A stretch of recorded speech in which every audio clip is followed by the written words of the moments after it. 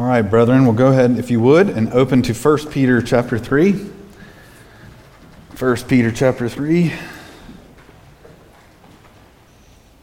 What a blessing it is to have the Holy Scriptures. That's what Paul calls them, the Holy Scriptures. They're Scriptures unique in the history of the world. No other Scriptures like them because they're from God. And what a privilege we have to open them up and to look and see what the Lord has to say to us. I hope you believe that. I hope you believe that that's what we're doing this morning, is that we're actually opening up this book that's preserved the church and instructed the church for some 2,000 years. We have that this morning right in front of us, so it's an amazing privilege, also an immense responsibility, not only to proclaim it, but to hear it and to take it to heart. So before I get into the text, why don't I pray that the Lord will give us that sense to take these things to heart and to just to have that sense that this is His authoritative word. Let's pray. Father, thank you again just for the gift of music and worship. And Lord, it just lifts our souls, lifts our minds and hearts out of the just sort of the everyday things of life to remember that there's a God who is ultimately not like any other. There is no one like you.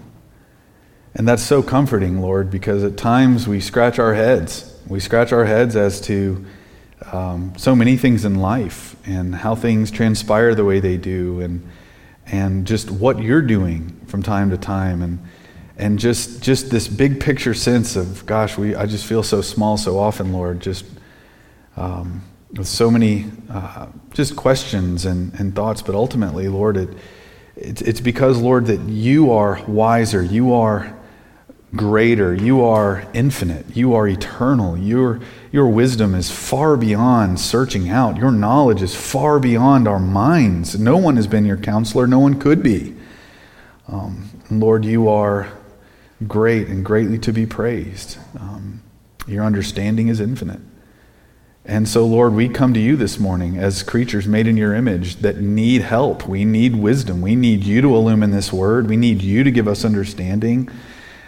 And we're so thankful, Lord, that we know there are secret things, but these things revealed belong to us. And so, Lord, you want us to take them to heart, to rejoice in them, to put them into practice, to live in light of them. And so, Lord, please help us this morning. Again, do what we can't do for ourselves. This morning, send your grace to empower understanding and joy and just the ability to obey and live for you. Thank you for this word we'll be looking at again this morning in a certain text here that we know probably wasn't that confusing to the first century readers, but at times as we read it, Lord, some of the things just are a little bit out of our life experience or our cultural experience or just whatever it is, Lord, that disconnects us somewhat from this passage. Lord, we just pray that you would bring those connections, that you would cause this text to land with just full clarity and a sense of what you're speaking to us. And we thank you that we know you can do above and beyond even these things that I ask for your glory and our good. In Jesus' name, amen. All right, so 1 Peter 3, I'll read 18 through 22. 1 Peter 3, 18 through 22. Peter here says, "For Christ also suffered for sins once for all, the just for the unjust, so that he might bring us to God, having been put to death in the flesh, but made alive in the Spirit, in which also he went and made proclamation to the spirits in prison, who once were disobedient when the patience of God kept waiting in the days of Noah during the construction of the ark, in which a few, that is, 8 persons, were brought safely through water. Corresponding to that, baptism now saves you, not the removal of dirt from the flesh, but an appeal to God for a good conscience through the resurrection of Jesus Christ, who is at the right hand of God, having gone into heaven after angels and authorities and powers have been subjected to him." So lots going on in these several verses. And we have looked at verse 18, 19, and last week we looked at verse 20. This week we want to look a little bit more at this section. 21 and 22 is where we'll be focusing. But up to this point in our section, Peter has highlighted the fact that Christians will suffer. We will suffer for doing righteousness. We live in a world where you'll suffer for doing things that are right in the eyes of the Lord, right? That is part of the Christian life. It's not the fine print, it's the bold print. It's exactly what we should expect in our lives. I was talking with someone the other day, and they were saying they were having a discussion with another professing believer as to the necessity of evangelism, and this other supposed believer was saying that they're just not convinced that it's really that much of a necessity, that the Lord's going to sort of do His thing and sort of His way and His will, and that there's no real strong obligation or urgency on our part. I can't remember exactly how he put it. But I'm just sitting here thinking, like, how do you think the early Christians suffered? Why do you think they suffered? Because they were nice people? Because they were just nice? Because they were those who were just good citizens? Or was it because they had a message to proclaim that the world didn't like? And they do. They have a message. We have a message to proclaim that is amazing news, but it's a world that it's news that this world just will not countenance. It's a message that will land us being ostracized or marginalized or imprisoned or perhaps even death. And so Peter is telling these people that are experiencing this persecution at a soft level. As time goes on, it will potentially get worse for them. But he's telling them this so that they will have right expectations, so they will understand that suffering is part of the Christian life. And not only are we going to suffer, but it's in some measure because we are following in the train of our Master. He says here in verse 18, Christ also suffered. And he suffered for sins once for all, so his suffering is unique. And he's the just for the unjust. Christ is righteous. We are not. Christ suffers for our sins so that he might bring us to God, having been put to death in the flesh but made alive in the Spirit, Peter says. So as Peter is thinking of the suffering of Jesus, he particularly points to the cross where Jesus is put to death, it says. Jesus allows himself to be led away by godless men, and they put him to death. But Peter says here that death was not the final word for Jesus. He was also, as it says, made alive in the Spirit. That is, that just as Jesus existed at one time in this state of mortality and was put to death, the Spirit gives life to this mortal body, and he was raised in an immortal state, never to die again. And that's what he's saying. He's made alive in the Spirit. And it's in the Spirit, Peter says here, it's in the Spirit that Jesus is said to make this proclamation to the spirits in prison.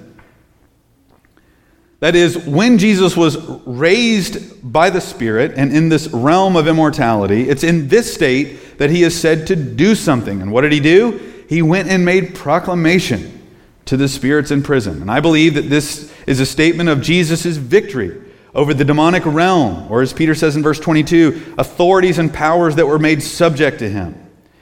And I think the overarching point here is that in Genesis 3:15 we have a promise that God is going to come and crush the head of the serpent through the seed of the woman, which is Jesus, right? And deal a mortal blow to Satan and his realm. And Peter is here telling us that this death and resurrection is that mortal blow. That's what's going on. In other words, you and I are a part of something extremely big, much bigger than we can possibly fathom. And we get statements like this in Peter. We get statements like this, certain statements similar to this in Paul, where it says that Jesus canceled out the certificate of debt that existed against us. And when he did that, he also at the same time disarmed the rulers and the principalities and powers through the cross. All of these statements, they're pointing to some larger battle, cosmic battle that was waged at the cross where Jesus was the victor. And it's through this victorious death and consequent resurrection over death that Jesus goes and proclaims to Satan and his horde, it is finished. We win. And we win because Jesus overcame. And Peter goes on, as he's thinking about these spirits in prison, he thinks about them in the past. And he says these spirits were those who were disobedient when the patience of God kept waiting in the days of Noah. So when Peter's thinking of these demons, he's thinking of those that were introduced early in the Scriptures. They first show up in Genesis chapter 6. And in Genesis chapter 6, corruption had reached its zenith very quickly, mind you, after the fall. in terms of its amount and its frequency. There was great wickedness. And in Genesis 6, we read that all of this corruption caused God to respond in absolute grief and anger. And he determined at that point to blot out the human world at that point by the flood. And the flood there is the expression of the wrath and judgment of God on a wicked world who was somehow influenced by the demonic realm. And God said he had to push reset. So that's what's going on there. There's a lot we don't know, frankly. But there are some things on the surface we do know. And we do know that there was this realm of the demonic that was influencing the world of men. And God was grieved at his heart. Our sin provokes a holy God. God takes it personally. We talked about all this. I'll resist the temptation to go into that further, but it's always just a vital point to remember that all of the sins of human beings, because we are created by God and we're owned by God, they affect him big time. They grieve him at his core. And they infuriate him in a sense too, because it's not the way we are intended to live. And so Peter harkens back to the flood where God judged sin and he reset the human race. And this reset, Peter says, consisted of only 8 people. 8. A few. Noah and his family, who Peter says were brought safely through the waters of God's judgment. You know, I'm sure as Noah's family was there contemplating what was actually transpiring, who knows whether they truly believed it all. We know Noah did. But they were sort of along, sort of tied to Noah's leadership there at some level. Who knows, as they were thinking about this, as they were sitting here floating in the ark and the human race was submerged in God's wrath, what they must have been thinking. But you know, one thing is true. They were so thankful for Noah. They were so thankful for the grace of God in this man's life that set him apart and says, Noah, you and your family can travel safely through. It's just breathtaking, really. This meant safety for Noah's family. And isn't this a picture that just as Noah's family is thankful for Noah, we are so thankful for the Lord Jesus. It's really because of just that one man, ultimately, that we are able to pass safely through God's judgment one day. It's all because of one man. Now, as Peter has the flood in mind, he does something that we may not expect. And I'll admit it feels a little awkward. Where Peter immediately goes to the flood. Or immediately goes to baptism as he's been talking about the flood. It might not seem like it makes a lot of sense to us. One of the things we have to realize, though, is that when you start to think about it, though, God's redemption through water was actually fairly prominent in the Old Testament, right? You think of the flood for sure. You think of the Exodus. You think of the Jordan. These passages that show that God's people passing through water safely to the other side is prominent. And so I don't think that as you contemplate this more, that it actually is a far removal to consider the viability and the reality that God has chosen baptism to be that corresponding fulfillment and picture, as it were, of God's redemption that existed in the Old Testament of his people through water. And Peter says as much. In verse 21, he says this phrase here. Most of the translations, or the New American Standard says corresponding to that. Other translations try to capture basically that, corresponding to that. Or I think in ASV something says in like manner or something like that. But the term itself is a term of comparison and similarity. But it's more than that. The term is actually the term antitupon, and the term means that it's something patterned or modeled after a previous thing. So he's saying here that corresponding to that, or patterned after that, or modeled after that, baptism now saves you. Modeled after what? Well, modeled after the flood. Modeled or patterned after the flood, baptism now saves you. Now this term antitupon, or model or pattern or type or copy, is in Hebrews 9:24. Listen to how the writer of Hebrews brings it forward. For Christ did not enter a holy place made with hands. So he's thinking there of the tabernacle and the holy place there, the Holy of Holies. Christ did not enter a holy place made with hands, a mere antitupon or copy or pattern or model of the true one, but into heaven itself, now to appear in the presence of God for us. So here the term copy is that term, antitype. The idea is that Christ did not enter into the model or the copy of the holy place found in the tabernacle. He entered into the actual holy place, after which that tabernacle holy place was modeled and patterned in the Old Covenant. So the Holy of Holies in the tabernacle in the Old Testament was a model or a copy of the true holy place which is in heaven itself, where God, who is holy, dwells. But that's this term. The tabernacle there was a blueprint, right? It was derived from God's heavenly dwelling, and it was a picture of that. So as we think of Peter's text, Peter is saying that patterned after or modeled after the flood is a baptism that now saves you. So the model after which baptism is patterned was the flood account. So think of the flood.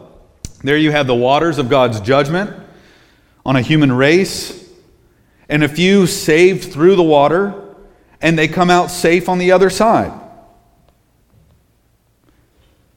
So you've got God's judgment against sin, and then you've got salvation from that judgment. That's what you've got with the flood account. And Peter says that baptism is patterned after this in some way. Baptism is, what is it? It's a person being immersed in water, symbolizing their death to sin, under God's judgment in some sense, symbolically, and their resurrection as well that comes through the water, symbolizing their salvation is secure from God's judgment. This is the picture and meaning of baptism by God's design. In other words, this isn't just the early Christians had some other sects that were out there floating, and they're like, oh, they do baptism? Why don't we do baptism? No, this is God's idea. God instituted baptism. It was from heaven to actually picture and show what's going on in the spiritual realm. And it has to do with God's judgment, our sin, and salvation. That's what everything it has to do. And, of course, it's all tethered to the cross, which is what we'll get to in a minute, cross and resurrection. So this is what it is. Baptism is not just an opportunism moment or tradition established by the early church. It was actually from heaven and as a fulfillment of those Old Testament redemptive events of the people of God through water. So, when we baptize, we should be thinking that this is from the Lord. We should be thinking of the waters of judgment and the safe passage of Noah's family, and think of us ourselves being brought safely through those waters in Christ and emerging safely on the other side. And baptism is this idea that the judgment of God that's due you, the judgment of God due you is already been experienced, and that you were brought safely through. And where has it been experienced? At the cross, of course. The Lord Jesus himself was plunged under those waters of God's judgment and emerged victorious over death. And when we are united to Jesus, we are too. And baptism actually is that place where we participate in the salvation of God in Jesus Christ through the cross. And Peter actually flat out tells us here that baptism is salvific. We're not very comfortable with that type of language. When you read the New Testament and you think about baptism, or when you read the New Testament and the places where it talks about baptism, sometimes it's uncomfortable for us because it puts baptism right up there with salvation in conversion. I mean, it is right up there. He flat out says here, baptism now saves you. It's like, what? I thought it was faith. But Peter says it. He puts it right there in the realm of salvation. Now, the term baptism itself means immerse. Doesn't mean anything else. You remember the classic passage is Jesus' own baptism, right? Where the text clearly says he came up out of the water. And I heard a Presbyterian one say, oh, well, that could just mean he was walking out of the water up onto the land, not that he was... And I was just like sitting here thinking, what was he doing in the water? In the first place, right? He was in the water. Even if you want to say he walked out, he was in there. He wasn't on the shore, just in need of some sprinkling. He himself was in the water. Baptism means immerse. It does not mean sprinkle. It never has. That's what the term means.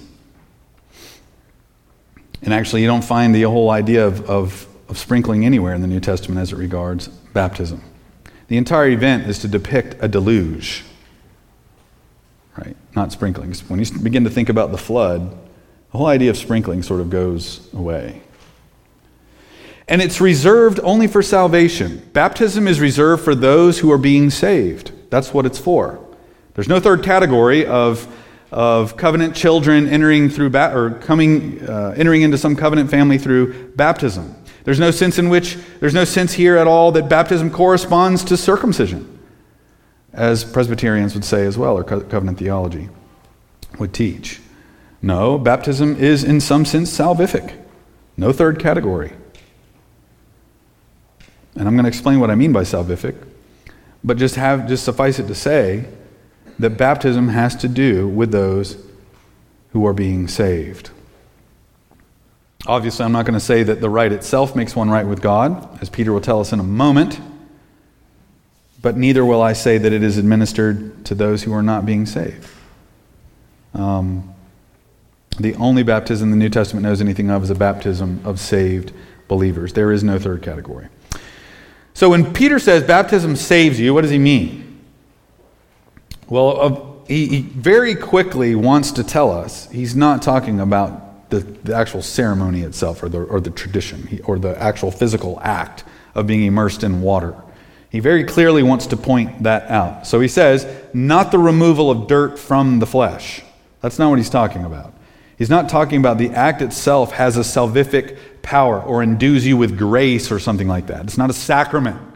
Baptism is not a sacrament. It does not come attached with God's grace as you go through. That is not the idea.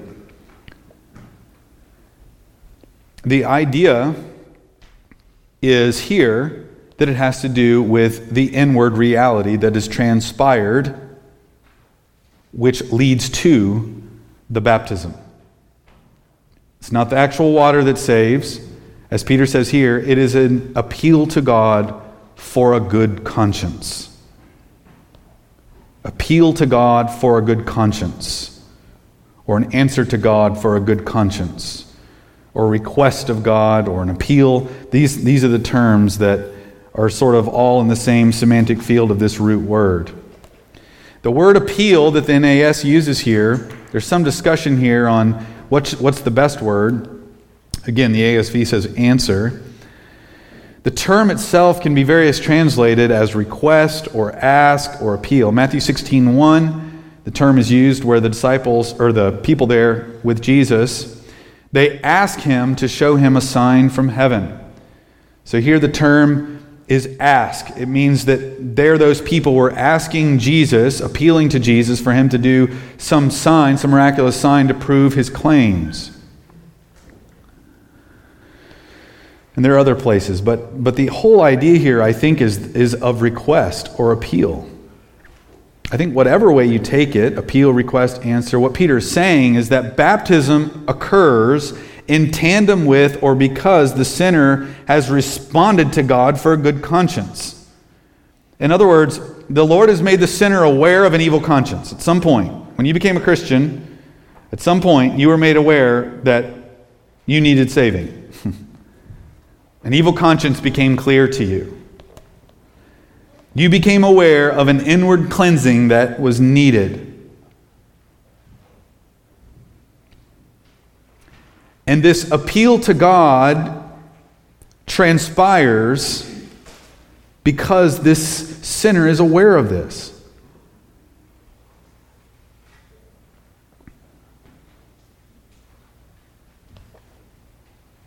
In other words, those getting baptized are the ones who have appealed to and called on the Lord for inward cleansing. They seek a clean conscience. So the outward picture of baptism is an indicative of a spiritual cleansing that has transpired. I think that's what Peter's getting at. He doesn't point to the outward act so much as he does the inward reality of the good conscience that has now been restored, the clean conscience that has now come to pass, the spiritual cleansing that the sinner has experienced. The sinner is there as one who knows they need a clean conscience, and they know the Lord is the only one who can give it. This is, I think, the idea of what Peter has in his mind goes on during baptism, or is why baptism transpires, because it just is this place where the sinner is appealing to God and recognizing that the good conscience only comes from the Lord through inward cleansing. And this is glorious. This is glorious because the gospel doesn't just make us legally right with God, it actually cleanses us from within and gives us inward cleansing, right? It's really just the new birth we're talking about here. The new birth where we actually get the Holy Spirit of God and He gives us new eyes to see, new ears to hear. We get a conscience that at one time was always guilty and stained to now having a conscience that is aware of God and aware that God Himself has declared us righteous and forgiven and cleanses us from our sin. This is true liberation. But it's actually not just a clean conscience, Peter says God gives you. It's a good conscience. It's appeal to God for a good conscience. Again, as I understand it here, I think what Peter is saying here is, yes, there's this cleansing, but there's also this appeal, this calling on the Lord for a good conscience, a conscience that is restored to understand right and wrong from God's perspective, a conscience that is on the same page with the Lord. You know, the conscience is a moral alarm, isn't it? You know, if you sin, you know it because you have a conscience that tells you such. But before you're in Christ, you call evil good and good evil. Right? I mean, that's just what happens to varying degrees in the world. The world's messed up. They call good evil and evil good. But this is a good conscience that the sinner now wants. We want to be on the same page with the Lord. When we come to Christ, our conscience is sort of reset to love what He loves and hate what He hates. And so obviously this understanding of baptism as that place where our inward cleansing is represented, it precludes unbelievers. It precludes infants. Infants can't sit there and appeal to God for a good conscience. That's not in view here. We don't baptize infants because in the New Testament, only those who believe and personally call on the Lord have the right or the expectation to be baptized. But then Peter says, but it's not ultimately the appeal to God that's the basis of our salvation. It is the work of Jesus. He will not ever disconnect the work of Christ from anything that touches the fruit of that work. In other words, let me try to say it this way. Peter says here that it's an appeal to God for a good conscience through the resurrection of Jesus Christ, he says. Our appeal to God for a good conscience is through the resurrection of Christ in order to be truly effective. What does he mean by that? Well, the resurrection, what is it? It's the crucial act whereby the work of Jesus on the cross is shown to be sufficient and ushers Christ in His role as the King at God's right hand that Peter's going to talk about here. Without the resurrection, our faith, Paul says, would be in vain. We'd still be in our sins because it would show that the atonement of Jesus doesn't work. Sins would still need payment, but because of the resurrection, it's clear that Christ really did put our sins away. And because our atonement has been made to appease God's wrath, as we call on the Lord, He can cleanse us of sin and guilt down to the level of the conscience. So ultimately, Peter is just saying here that it's the work of Jesus that secures our salvation. The ordinance of baptism simply symbolizes our participation and reception of that great work. Earlier in 1 Peter chapter 1, Peter says this again because Peter cannot think of any inward cleansing or new birth transpiring apart from the work of Jesus. Listen to 1 Peter 1, verse 3. Blessed be the God and Father of our Lord Jesus Christ, who according to His great mercy has caused us to be born again to a living hope through the resurrection from the dead.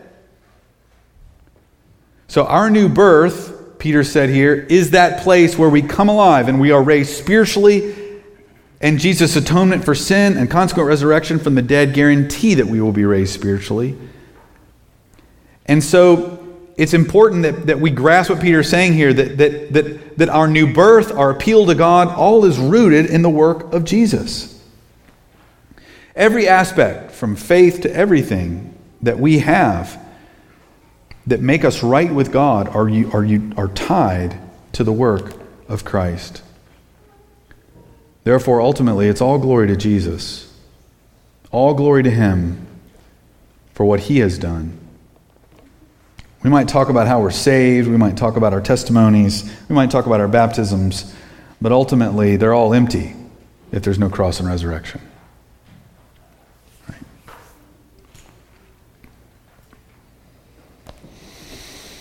And as Peter highlights the resurrection, he can't help but expound the further implications of the resurrection. So look back at chapter 3. Peter says this, that is through the resurrection of Jesus Christ, who is at the right hand of God, having gone into heaven, after angels and authorities and powers have been subjected to Him. The resurrection from the dead means that Christ will assume the throne of David as the exalted King and Savior, because Jesus has defeated His foes, who are our foes, and won the war over Satan and sin. And this is exactly what the passage is saying. We noticed earlier that Jesus, in His post-resurrection state, proclaims a victory over evil spirits and the demonic realm, declaring that Satan has no claim on His people because their debt's been paid. And after this resurrection, 40 days later, Jesus ascends to the right hand of God as King over heaven and earth, over all things visible and invisible. So it says that Jesus is at God's right hand. Verse 22. He's at God's right hand. Many of you know, as you've read the Old Testament, that the right hand of God is the right hand of power. Jesus has all power in heaven and on earth. It's actually what he cites there to give great encouragement and strength and boldness to go out into this world to preach the gospel. The present reign of Jesus Christ is the motivation and the surety of the church that we will win, that sinners will be saved, that Satan will be held back for Christ to be able to usher forth His church and build His kingdom. He is at God's right hand. And Steve dealt with this a lot, I think, during the discipleship passages as he looked at Matthew 28. So I'm not going to belabor it, but this reality of Jesus reigning at God's right hand is where the whole Old Testament was always moving. To a divine Son sitting on a throne, reigning at God's right hand, ruling in the midst of His enemies to build His kingdom. And that's where He is. Where is Jesus? You can teach your kids this. Where is Jesus? He's at the right hand of God. That's where He is right now. The place of absolute power. In Psalm 2, Psalm 110, 2 Samuel 7, all these passages just point to this reality that the Messiah to come would be the Son of David. And where is this right hand of God? Well, it's in heaven. Having gone into heaven. That's another realm. I don't think it's just a little bit higher than Jupiter. I think it's a completely different realm. And that's where Jesus is right now as the God-man. He's reigning in heaven. And heaven is that place where God dwells. Heaven is that place of absolute authority. And heaven is that place where Jesus rules now. He has all authority in heaven and on earth. And so this is incredible news. This is wonderful news. Because it means that Jesus is king over all evil forces. You know, when you're praying for your kids at night and they're scared about evil dreams, you know, you want to point them to the cosmic king, the Lord Jesus Christ, that has power over all evil, right? When you're thinking yourself over your own life and you think about the reality of this warfare that goes on, you don't need to be afraid, because the reality is that Jesus has conquered. He is the King of Kings. Satan can't stop him. He's already reigning. And why did he go there? Well, because ultimately he already subjected angels and authorities and powers to his rule. He gained the victory. Now he says here, angels and authorities and powers. Angels and authorities and powers. Who are these authorities and powers and angels? And there's a lot of debate as to whether or not these are good angels, are they bad angels, are they both? Well, I tend to think he's primarily has in view hostile angels. I mean, maybe it makes sense to also say that good angels are also in submission to him. That's probably true. But I think, again, for Peter's readers, I think he's wanting to highlight the fact that Jesus Christ is actually king over the demonic realm. I think that's what's going on. Again, this is so much bigger than we realize. This salvation, this war that we're in, is so much bigger than we realize. So I'll just mention a few things here and then we're done. Over and over in the Bible, over and over in the New Testament, we are told that Jesus has conquered our greatest foes. Over and over we are told this. Overcomes sin, overcomes Satan, overcomes death. And one of the things we always have to remember when we're talking about the heroes of the faith and all of that is that ultimately there's really only one hero. Right? We are not heroes. David's not a hero. Samuel's not a hero. Right? Abel's not a hero. Moses is not a hero. Peter's not a hero. Paul's not a hero. There's only one. And it's the Lord Jesus. He's the one we worship. He's the one we praise. He's the only one who's overcome it. If it weren't for him, we would be facing God's justice and be like those in Noah's day, swept up in the flood. There's only one hero of the whole story. And it's on us, because he's defeated sin and Satan and death, it's on us to simply remain steadfast, trusting in the Lord, standing firm against Satan's schemes. And he will wage them. And he is prowling, as we talked about. Just because it says he's in prison doesn't mean he's not active. Right? We talked about that at length. He is very much active. He very much wants your blood. He very much hates you. He's filled with hatred. And so it's on us to stand firm. And we can stand firm. And there's a sense in which we will have our foot on the neck of the serpent at some level. But it actually, I think Paul says, let me read it here in Romans 16. I didn't write the verse down, so it might take me a minute. I think it's Romans 16, isn't it? What verse is it? Romans 16. Two-thirds through. Yeah, this is what struck me about this, because someone was talking about our involvement and God's involvement in this war against Satan, and the reality is we get to experience the victory over Satan, but it's God who actually accomplishes the victory. Verse 20, the God of peace will soon crush Satan under your feet. So it's our feet, but it's God who does it. My point is that the victory is all on him. The war to win the battle is all on him. We get to participate through faith, But ultimately, that battle is the Lord's. That's what we learn in the whole Old Testament, right? The whole Old Testament is this picture that God is the one who fights for us. God is the one who's the warrior. God is the one who wins our battles, right? And it's on us to trust him to do it. And we can just stand by and watch him do it. And this is what's going on here. God gives us participation in his victory, but he's the one who is victorious through Christ. God is the hero. Jesus Christ is the hero. And he holds us and makes us stand. So stand fast in Jesus Christ. Know that you battle a defeated foe. As you strive to bring the gospel to your neighbors and co-workers, there is no question Satan will be looming there. No question at all. He will be there to pluck those seeds.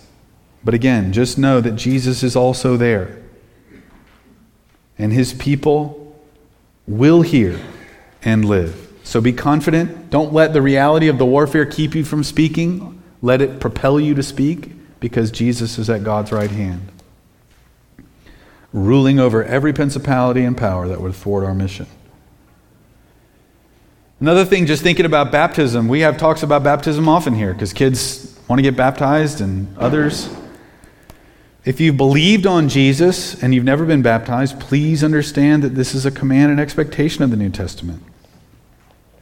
But kids, please also understand that it's not baptism, it's not those waters up there that actually save you. It's not those waters that make God happy per se, right? It's you personally calling on the Lord for forgiveness and a clean conscience. That's what it is. It's you personally calling on the Lord. And if he forgives you, it's because of what God has done in Jesus on the cross 2,000 years ago. It's not even your calling that saves you. It's Jesus that saves you. And your call on the Lord says, Lord, I believe you that saves. But baptism is a beautiful picture. It's an amazing picture. It's an amazing picture for genuine believers that the judgment of God due to our sin has passed through the work of Christ. And we are safe in Christ. We are safe in the ark, who is Jesus Christ. And that's an amazing reality. That we can sleep soundly, so to speak, because the judgment of God has passed for us. That, in a sense, should take our breath away every day. So that's what I had. I wanted to finish up that section there in chapter 3. There's so much more that I could say. I'm sure there's a lot more that some of you who've studied this passage would like to say. Feel free to expound. I'm going to be gone next weekend. You can have the whole time yourself to expound more on 1 Peter 3. But I think this is the gist of what Peter's saying. And I think Peter is wanting these believers to stand firm against the warfare they experience and to understand that Jesus is King. So let's pray together and ask the Lord to help us grasp this more and more. Father, thank you so much for your word. Thank you for your holy scriptures. Lord, we just pray that you would just help us to just take in full effect, Lord, what it is, what it means that Jesus is at your right hand, gone into heaven after authorities and principalities and powers were subjected to you. And Lord, help us to always live in light of your kingship and not be afraid. Be fully confident that you're able to bring this all to pass and preserve us to the end. In Jesus' name, amen.